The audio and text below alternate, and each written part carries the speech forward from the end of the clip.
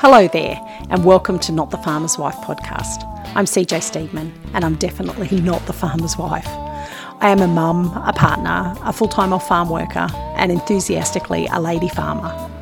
On our farm, Mojo Homestead, we grow chickens, goats, cows, and bees. We practice regenerative agriculture and holistic management. If, like me, you love all things farming and homesteading, and if you'd like to learn from the female farmer's perspective, then I'd love to have you along for the ride. So let's get farming.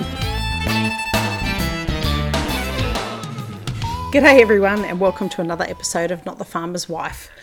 I'm a little bit excited. We're coming to the end of launch week, which hasn't been that exciting. It's been pretty flat actually, but I have been back in contact with my first international guest that I've asked to be on the podcast.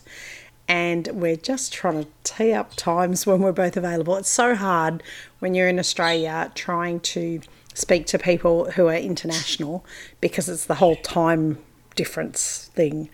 So my guest that I'm hopefully going to speak to on Monday morning early Australian time, which will be late midday Canadian time, and hopefully that'll be in the next week or two. And then we will have our first international guest on Not the Farmer's Wife, which I'm pretty excited about. But launch week is just about done, and I have to be honest with you all. I am at a point now where I think my backyard chicken keeping course idea is not a goer, and I'll be looking at other things that I can do. As you know, I have an Amazon shopfront, so I sell some products on Amazon, and I'm trying to expand that. And I also have a print-on-demand store, which is called Not the Farmer's Wife, where we do made-to-order items for sale. So things like hooded blankets and seat covers and hoodies and T-shirts and aprons and stuff like that. So I'm going to focus my attention more on those two things and try and get those running very smoothly and bring me in some income that might free me up to do a bit more with course running. But at the moment, I'm going to shift my focus to those things. Anyway, this week, we've had a pretty full-on week with me being off for the whole week. The handy helper and I got in this week and clipped quite a few of the goats' hooves that were a little bit overgrown.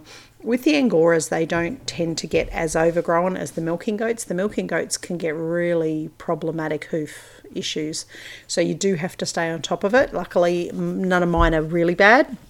The only one that had an issue was one of the Angoras, and I've not seen it before, but it's like the frog part of the hoof for horsey people. It kind of has extended and grown a bit longer than it should have. Now, I couldn't trim it back too far because similar to a dog's claw, if you trim back too far, it does start to bleed a little, and I didn't want to do damage to her. So what I've done is I've just trimmed it back as best I can, and then in a couple of weeks, I'll go and have another go at trimming it back a bit further. Hopefully by then, any veins that are close to the surface will have retracted like they do with dogs, and I'll be able to just trim it back a bit further. I think she was just getting, not foot rot, but like a little bit of like manky damp foot from it being too overgrown. So we'll see how we go. She certainly wasn't limping as badly this morning, so that's a good sign. And it's just a matter of keeping on top of it. It's a maintenance thing.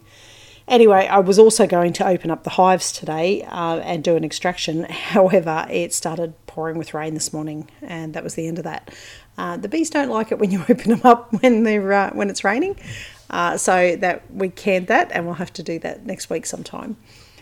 Anyway, so this week, what am I talking about? Homesteading crafts. Now, I focus a lot on animals and animal care and things like that, but at the end of the day, homesteading is such a broad range of things that it encompasses.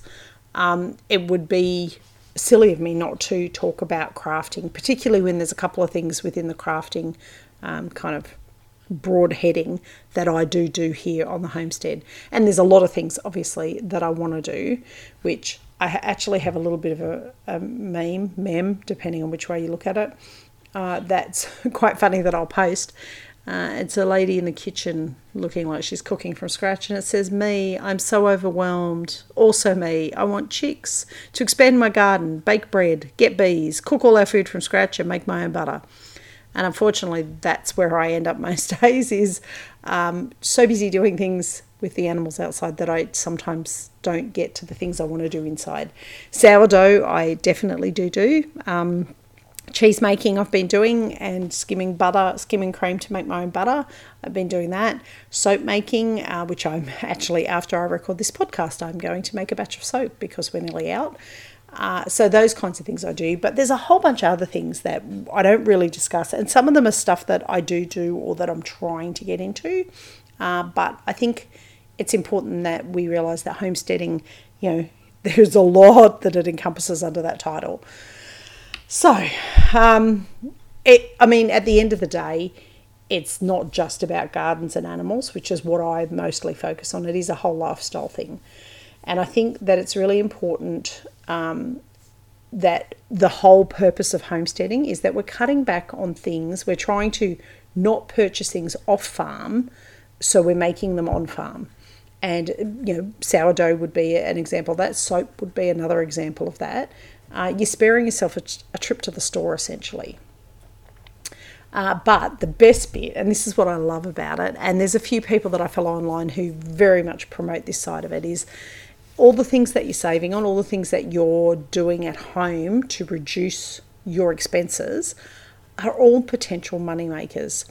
They're all things that you could take to the farmers markets or to local customers if you've got a customer base like I do. And there's a market for getting those items out there. The number of times my egg buyers have said, next time you've got honey for sale, I'd like to buy some.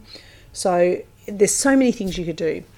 And that extra income, if you're bringing extra income into your homestead, that is time that you don't have to clock off homestead. Or if, like me, you want to be completely mortgage free before you walk away from that day job, then every single extra bit of income coming in means that you're closer to being able to pay that mortgage off. And, I think for most people, swapping the office for a full-time farm job is essentially what we're aiming for with homesteading. I would much rather be doing this all day. It's where my real passion lies. My day job is, I don't hate it. If I hated it, I wouldn't do it. But my day job is not where I want to be in the next 2 or 3 years. I'd like to be homesteading full time, or at least only having to work part time. that would be pretty good too, because I do like my job still. So the main thing that you need to consider with this with the homestead crafting side of things is you don't need to have acres and acres of land, and to be honest, you don't even need animals. There are a couple of points, a couple of craft type items where having animals is helpful, but just having a veggie garden would be enough for some of these. And in some of these, you wouldn't even need that, because you could get raw supplies from certain people and turn them into things that you need.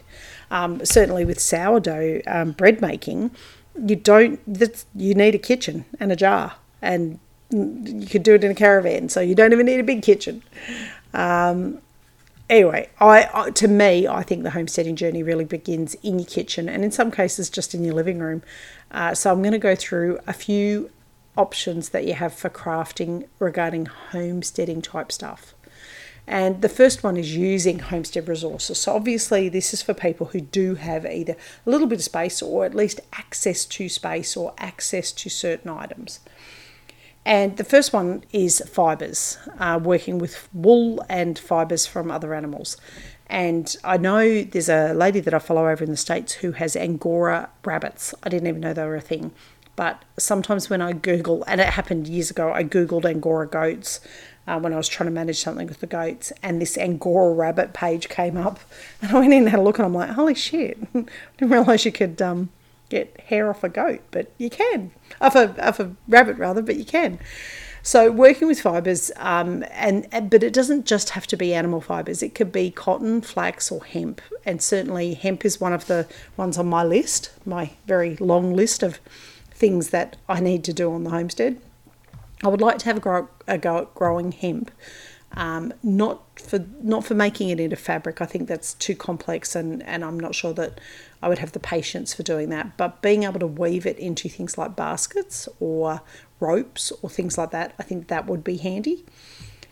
But also too, the Angora wool that we get off the goats, every year so far, it's been so matted and ratty and all the rest of it. And this year, I've finally got to a point where I think when the shearer comes out in the next month, it's actually going to be very salvageable, and I'm going to be able to wash it, sell it as raw mohair. But also too, I have a spinning wheel here that was gifted to me by my mum for me and my daughter to use, and I'm actually going to try and teach my son how to do it too. But being able to weave our own wool to spin our own wool would be awesome. That would be a really good thing. But there's lots of other craft things you can do. Certainly, there's I forget what it's called, where they mat it together to make like fabric, which I've always looked at and thought I'd love to do it, but I've no idea how they actually do it. Next time, Canberra show's on at the end of February, and I'm thinking I'm going to go there and quiz the ladies on it. One of the other things that is something that my mum used to do was pottery from local clay. So if you have access to clay in your area and pottery is something that you'd be interested in, handmade pottery stuff really, like it would be useful around the house. B, you could on-sell it at farmers markets, which I think, if people were looking at it from the perspective of this is completely local clay, that would be pretty cool. It would be a pretty cool selling point. Woodworking. So when I was a teenager, I studied for 2 years to be a carpenter and joiner, and decided 2 years in that carpentry was not perhaps the occupation that I wanted as a woman. Things were very different all those years ago. But I am still reasonably handy with a hammer and a nail and a couple of bits of wood. So woodworking, if you have access to even hand turning stuff, and hand turning, is hard work compared to a lathe, but whittling, I know in the States, is quite big. It's probably not done as much over here, but certainly carving timber. I've seen, particularly in places like when I lived in PNG, there's a lot of people that hand carve different objects out of timber. So that's something that you could utilise it for stuff around the house, but you could again also sell it at the farmers markets. Natural dyeing. Using different plant-based dyes to dye wool or fabrics or paper even. That would be an awesome little project to do. I would love to make paper again. It's one of the I would love to do one day things. But I've seen people use berries and fruits in order to colour wool, which I think is just awesome to do it that way, like completely natural. There's no chemicals in it. How nice would it be? And then the last one out of Homesteading Resources is kind of out of it, but and it would be from the handy helpers perspective, and that's recycled crafts. And certainly I have got a couple of friends who I did not know were reasonably handy with a paintbrush and a sander.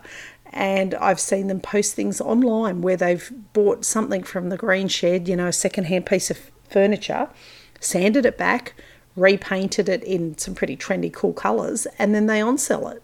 And that's an awesome way to make a little bit extra money. Yes, it is a little bit of a pain in the ass. If anybody's used Facebook Marketplace, you know what I mean. It can be a real pain. But if you're going to the farmers markets anyway, being able to take a couple of little bits of furniture and sit them to the side of your stall and say, yeah, these are also for sale, that could be a good little money spinner. And if you like that kind of thing, if you like doing it, and I certainly do, I love sanding back timber items and re-lacquering or painting or doing things to them. So that could be a really cool little side project for you to do. Now, the next one is high on my list and I never get to it, and it's probably because I'm not the gardening type. I really struggle with the whole gardening concepts.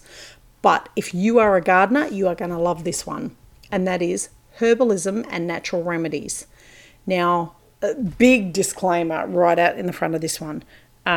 Depending on where you live and depending on what the legislation is where you live, just be mindful that you may not be able to practice herbalism without some kind of registration, or there may be certain claims that you can't make about products that you are developing. That being said, obviously we're all adults, and it bugs me that we have these kind of restrictions on what we can and can't do as an adult. If I want to buy a herbal tea off somebody because it's got certain things in it, then I should be allowed to do that. But I don't make the rules. I just try and interpret them and work within them. So Herbalism and Natural Remedies, starting with medicinal herb cultivation. So there are certain herbs that are, if you're a gardener and you love growing things, being able to grow certain herbs for the purposes of selling them to people who are making medicinal items out of those herbs would be awesome, particularly if you can go to them and say, well, this is a completely organic garden. I don't use herbicides. I don't use pesticides.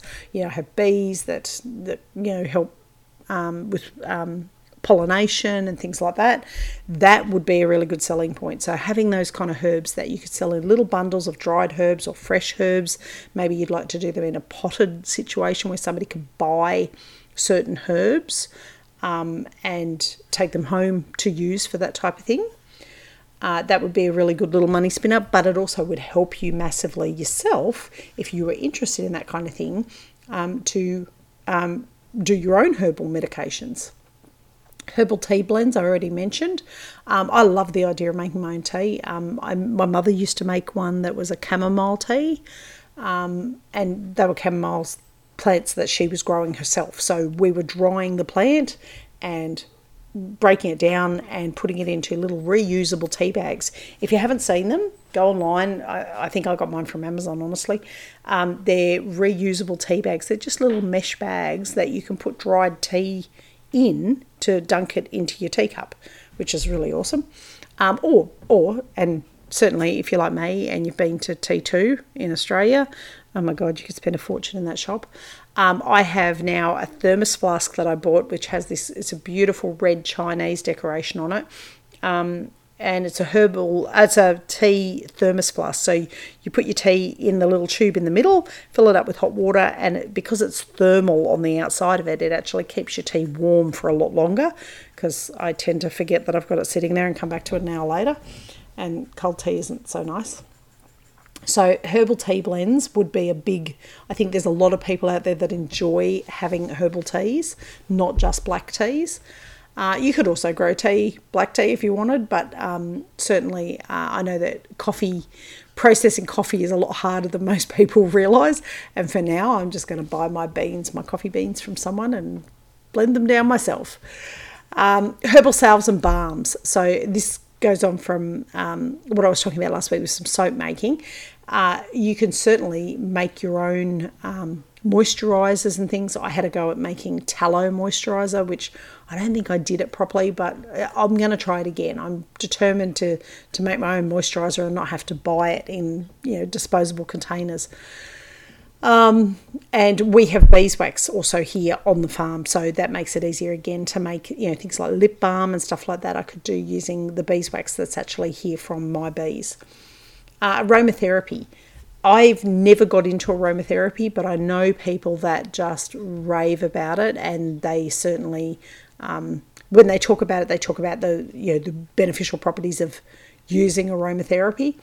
Essential oils. My understanding with aromatherapy oils is that they're generally oils that have been the herbs have been soaked in them, infused in them, and then the oil has been strained off, or in some cases the herb is still sitting in there. But the idea is that it's a mood enhancement or a natural healing property to it. So I know, I think it's rosemary, that you rub rosemary oil on your temples if you're going in to do an exam, and it's supposed to give you clarity and make you concentrate and focus a lot better. So those kinds of things you could definitely do for your own benefit, but also selling at the markets. And then herbal first aid. And as I said in the disclaimer at the beginning, there's certain things that you can't make claims to because the government have a certain control over what is said and what's offered and what's not. But I think as adults, most people can make up their own mind about whether they believe that medicinal plants can treat certain ailments or injuries. And if they believe that, well, if they want to buy those products off you, then they should be allowed to. So long as you're not making any kind of outlandish claims, you're going to cure cancer or anything like that, then I think you probably would get away with selling it, what's the one that, garlic and honey. Garlic and honey infused together is supposed to be really good for colds and coughs and things like that. Obviously, you would only be selling it to people who approached you about certain things if you had them available. So that all aside, the next one, you again may need to, depending on where you live, you may need to be licensed or you may need to be qualified to have some kind of certification to say that you are using either a commercial kitchen or your food handling skills have been, you've done a food handling skill course, so you know what you're doing, and anything that you make is not going to be made without proper hygiene. And that is homemade food products. So the first one on the list is jam and jelly making. Now, we're not big, well, the kids are. I'm not a big jam eater here. When I did used to eat grains, I loved scones, homemade scones with jam and cream. That was probably my favourite thing, and I haven't had it for a very long time. I would like to get to a point where I learn to make jam or jelly without as much sugar being used in it. But I know that the sugar has to be in there for setting qualities. So it's a kind of a balancing act between too much sugar and not enough sugar to make the jam actually work. But if you like making jams and jellies, certainly at the farmers markets, I don't think I've ever seen the ladies that sell jams and jellies go home empty-handed. And I know we've bought them, particularly different, unusual flavoured ones we've bought from the farmers markets, no problem at all. The next one's pickling and fermentation, and pickled vegetables, sauerkraut, kimchi, those kinds of things.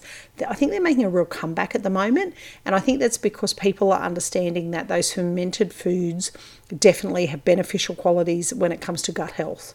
So people are going out of their way to look for fermented vegetables for the purposes of healing their own stomachs and kind of realigning their microbiome in their gut.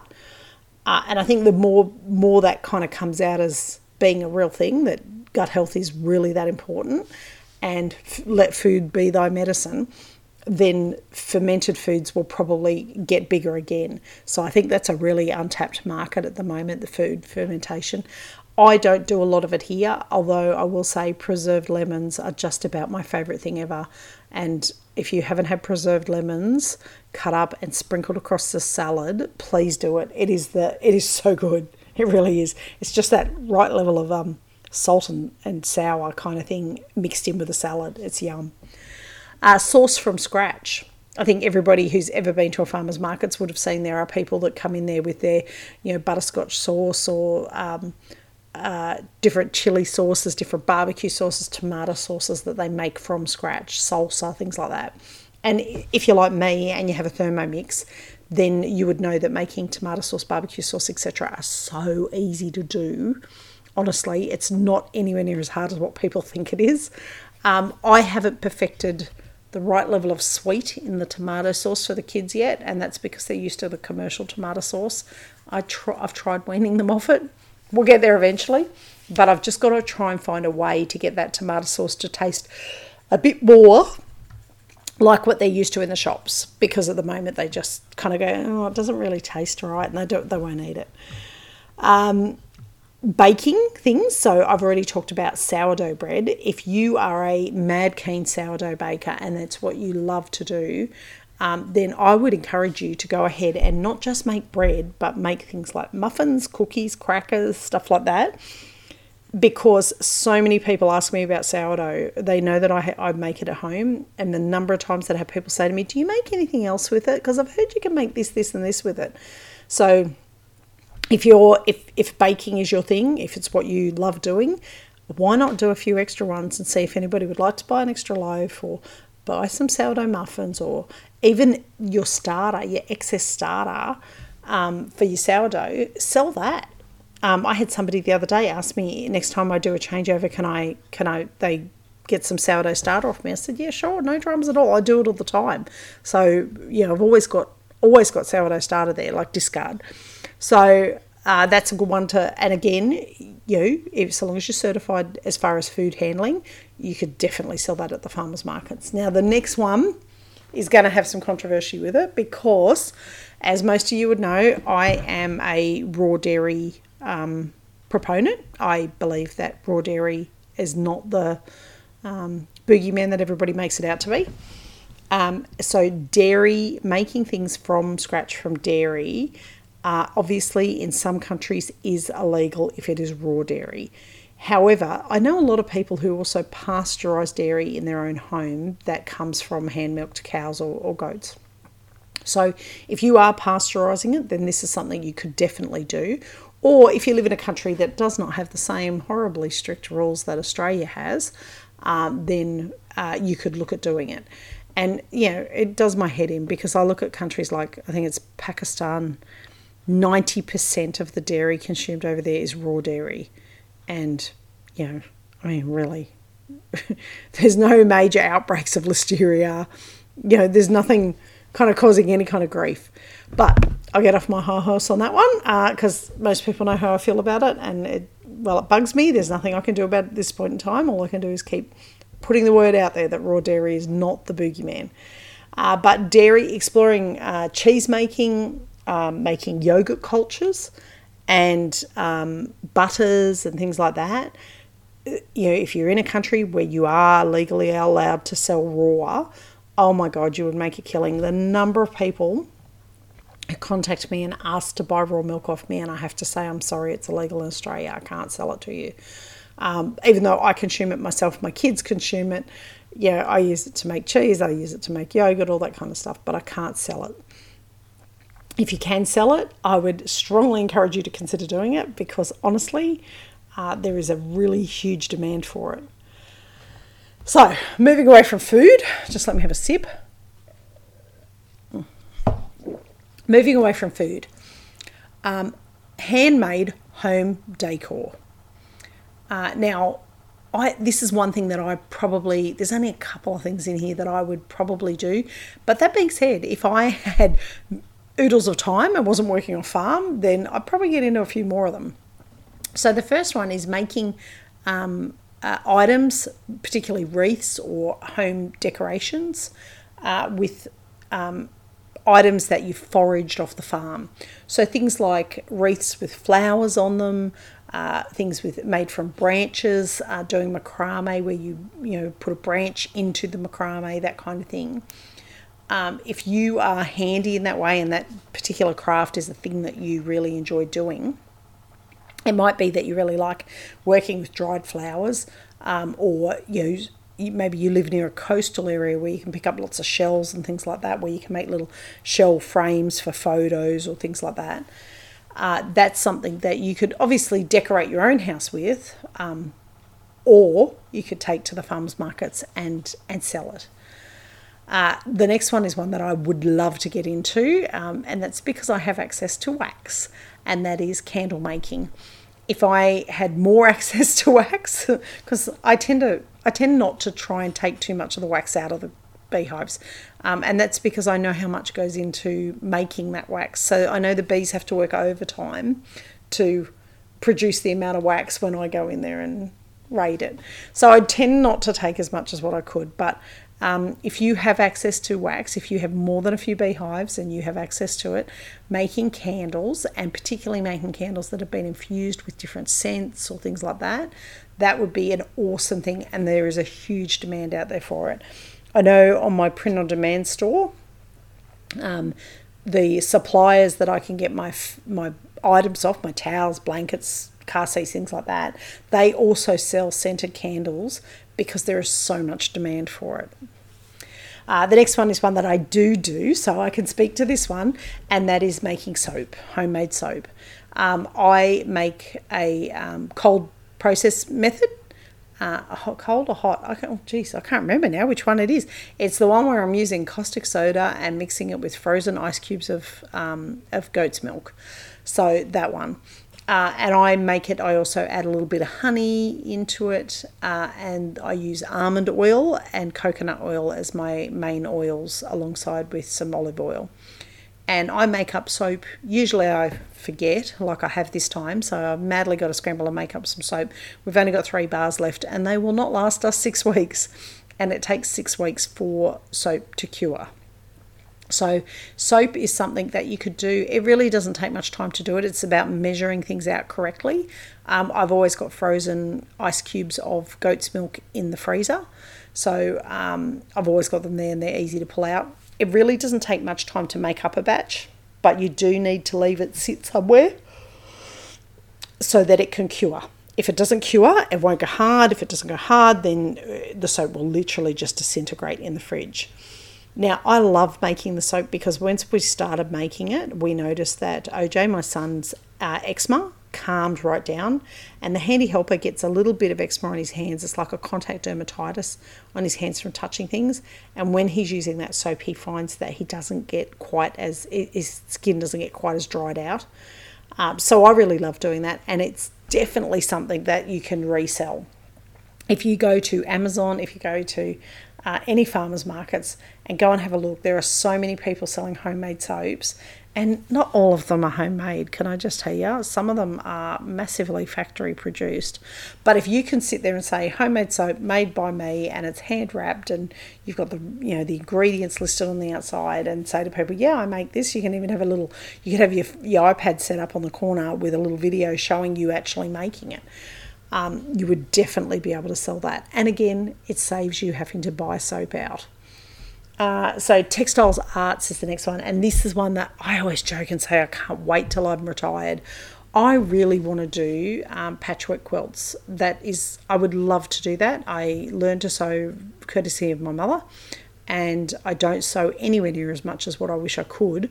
But the idea of making, when I visited Pennsylvania in the US, I went to a couple of little like Amish kind of villages, and there were so many fabric and patchwork quilt shops over there. I could spend a week over there just going through those shops.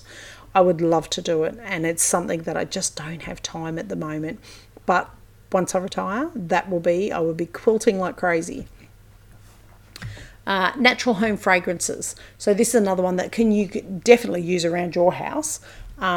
Making things like potpourri, satchels and room sprays, like things like, I know I've in the past used vinegar and orange in order to do wipe downs of the bench, and it leaves the most beautiful smell afterwards. But you could also grow spices, like depending on what area you live in. I would love to grow turmeric and ginger here, but I would have to do that in a heated room or in a pot on the veranda because we just get too many frosts here for it. But being able to grow your own spices and add those to things to infuse the smell would be awesome. Now, I did talk about baking and homemade products before, but also too, it's probably worth considering things like farm to table cooking and baking, and I'll just briefly touch on it. Things like having people come out and doing seasonal cooking. If you're a chef type, you might want to teach people how to do cooking from farm to table, because some people actually don't understand the processing of things that have come literally straight out of the ground. Eggs is obviously something that we do here, so we sell our excess eggs, which at the moment it feels like I sell all my eggs and I never have any excess for me, but we sell our eggs, and we are going to get to a point where we also sell point of lay chickens. The homemade cheeses and things like that I've already discussed. We talked about that, and it does depend where you're from. Meat is one that I really want to get into. And again, you would need to be licensed and registered and, have all the certifications. But being able to process our own meat here on the farm and sell it, actually sell it, not give it to our friends, would be awesome. It would require certain things as far as cool rooms and stuff like that. So there's a lot more outlay with that. But man, imagine being able to say, this animal was born here on the farm, raised on the farm till fully grown, and then it was dispatched and butchered on the farm all the way through, never left the farm. That would just be awesome to be able to market meat that way. But also too, with that meat, if you're the kind of person, and I have a couple of friends who are, their heritage is such that their families get together once or twice a year and they make salami or they bottle tomatoes or things like that. So being able to do that with the meat, and then also even with preserving your harvest, being able to do a big batch of canning and freezing and drying so that you have those kind of items, not just for yourself, but to sell the excess as well, would be awesome. But again, you would need to make sure that you were certified for whatever state or territory you're in, that allows you to do that. Now, marketing and selling crafts, and automatically the thought goes to Etsy, but Etsy is a really hard one to sell on. And I currently have a Shopify store, not an Etsy store, and that's because Etsy is just, there's so many sellers on Etsy. It makes it really hard to kind of be seen amongst the crowd. But if you have a following, if you have a social media following, then being able to market and sell crafts online would be awesome. Obviously, you have to think about postage and stuff like that. So, having a macrame wall hanging might be a bit hard to package up, but having a bundle of 5 soaps that you can send in the mail, that would be very different. That you would probably stand a really good chance of having some good online sales with that. And on that, making sure that with your social media stuff, if you're interested in doing homesteading to earn an income, then start, I would say to you now, because I didn't do it early enough, start now with your social media marketing. You really need to jump in sooner rather than later and start getting that audience up and running. And it's just remember, with selling stuff, you're not being pushy or car salesy or anything like that. What you're doing is you're saying to the public, I have these items and here's a price that I want to sell these items for, and I have them available. People don't have to buy off you, and they're not going to buy off you if they don't want to. So just remember that when you are doing any kind of online selling, that you're offering something you've got for sale, and the person can either choose to buy it or choose not to buy it. It's not about you being pushy or salesy or anything like that. Just simply saying, I have this excess product that I want to sell, and this is what I charge for it. This is what it's worth. If it's not worth that to them, they won't buy it. Local market participation is a good one as well, but online, if you could branch out into online, it'd be awesome. But remember to also, when you're starting that social media stuff, remember to get some brand identity going. So make sure people know exactly what your farm stands for, what your homestead stands for, so that you attract your kind of customer, your people. And certainly some of the topics I've discussed here, I have seen people stop following me and no longer download the podcast, and that's okay, because they're not my people, and it doesn't bug me that happens. It actually makes me feel better, because it means that the people that are staying are the people that actually, not agree with me. It's not about agreeing, but they are my kind of people. They're on the same wavelength as me, and not everybody's going to be that. So, and also make sure that you do excellent customer service. If you're selling a product, well, I say, we offer things for sale, and it's up to them whether they buy it or not. Good customer service doesn't cost anything. It's being polite, being respectful, trying to do the right thing by them, giving them all the information they need.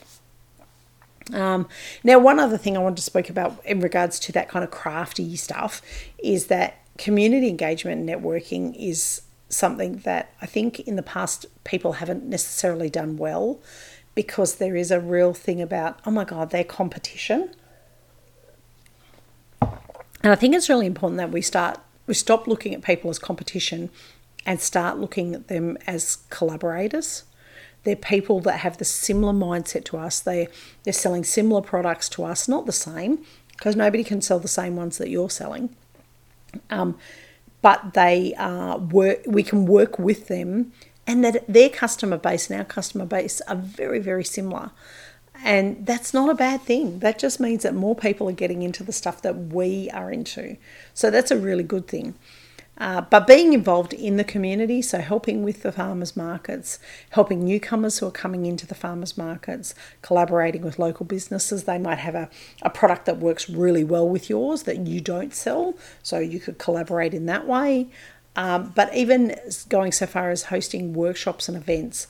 I mean, I would love to get it to a point where we can have people come out here to learn about regenerative agriculture, and have maybe one of the local wineries supplying wine that people can sample and then maybe buy and take home with them. That would be awesome. It'd be fun for us too. And then the last thing, more to that point of, the kind of people that you want to be following you on your social media, and the kind of customers that you want to be participating in what you're doing, and knowing what your brand is about. I think that comes down to understanding that certain customer groups will have certain beliefs, and I see this probably more so in the US than in Australia, but there are people that have very set beliefs about climate change. There's very set beliefs about religion. There's very set beliefs about conservation and biodiversity and zero waste and environmental education. And you either can just try and be everything to everybody, or you can be true to yourself and say, this is what I stand for. These are the things that are important to me, that I focus on. And yeah, you might piss some people off. I nearly went the whole episode without swearing. You might really piss some people off, but you also might just make it very clear to people who are new to your world what you stand for, what you agree with, what you don't agree with. And they will either say, that kind of person's the kind of person I want to be involved with, I want to learn from, I want to follow them, I want to see what they're doing, I want to get ideas from them. They're either going to be that kind of person, or they're going to go, hell fucking no, send me the other way at 1,000,000 miles an hour. This person's a weirdo, I want nothing to do with them. And if that's the decision they make, then you should be very glad for that, because what that means is you don't have to cater to somebody who it's going to be uncomfortable for you. You can just be true to yourself and just go, these are my beliefs and practices. And if that person doesn't believe in what you're doing, they'll go and find somebody else who does believe in the same things as them. And that saves you a whole lot of heartache and hassle down the track. So that's my take on homestead crafting. We went off on a bit of a tangent towards the end there, but I think it really is important. There's no point in you saying, oh, I'm going to make, a home decor for the house using animal skulls, and then expect somebody who is a staunch vegan to want to buy that kind of product. They're not going to buy that product. Same as, selling honey or eggs to somebody who is a vegan. They're not going to buy it. If the person's a vegetarian, they're probably going to go, oh, yeah, no, I'm okay with eating eggs. It's only animal meat that I don't want to eat. I'm okay with having cheese because, the animal wasn't killed to make that. So having that kind of, having everything out on the table and knowing exactly what kind of customer base you want because they have the same belief system as you, that's just going to make it easier for you down the track. And certainly it has for me. I've had people who followed me to start with and then sent me a DM and went, oh my God, no, you kill your own animals. What the hell? What are you doing? And that's okay. They're not my people. It's not a problem. Anyway, that's it for me for this week. I will, like I say, hopefully, I don't know which week I'm going to have my international guest, but hopefully next Monday I'll be recording it with her. Once it's recorded, then absolutely I will be trying to get it out to you as soon as possible, because I think a lot of you would really enjoy what she has to say. Anyway, that's it for this week. I will see you all next week. Bye for now. Thanks so much for listening today. I hope you've enjoyed our time together. If you did, I'd be so grateful if you left me a review. I would also absolutely love it if you tagged me in your next post on your favourite socials at either Not the Farmer's Wife or Mojo Homestead. And don't forget to get your free guide to backyard chicken keeping at www.mojohomestead.net/7 must knows. And remember, grow the life you want to live. See ya.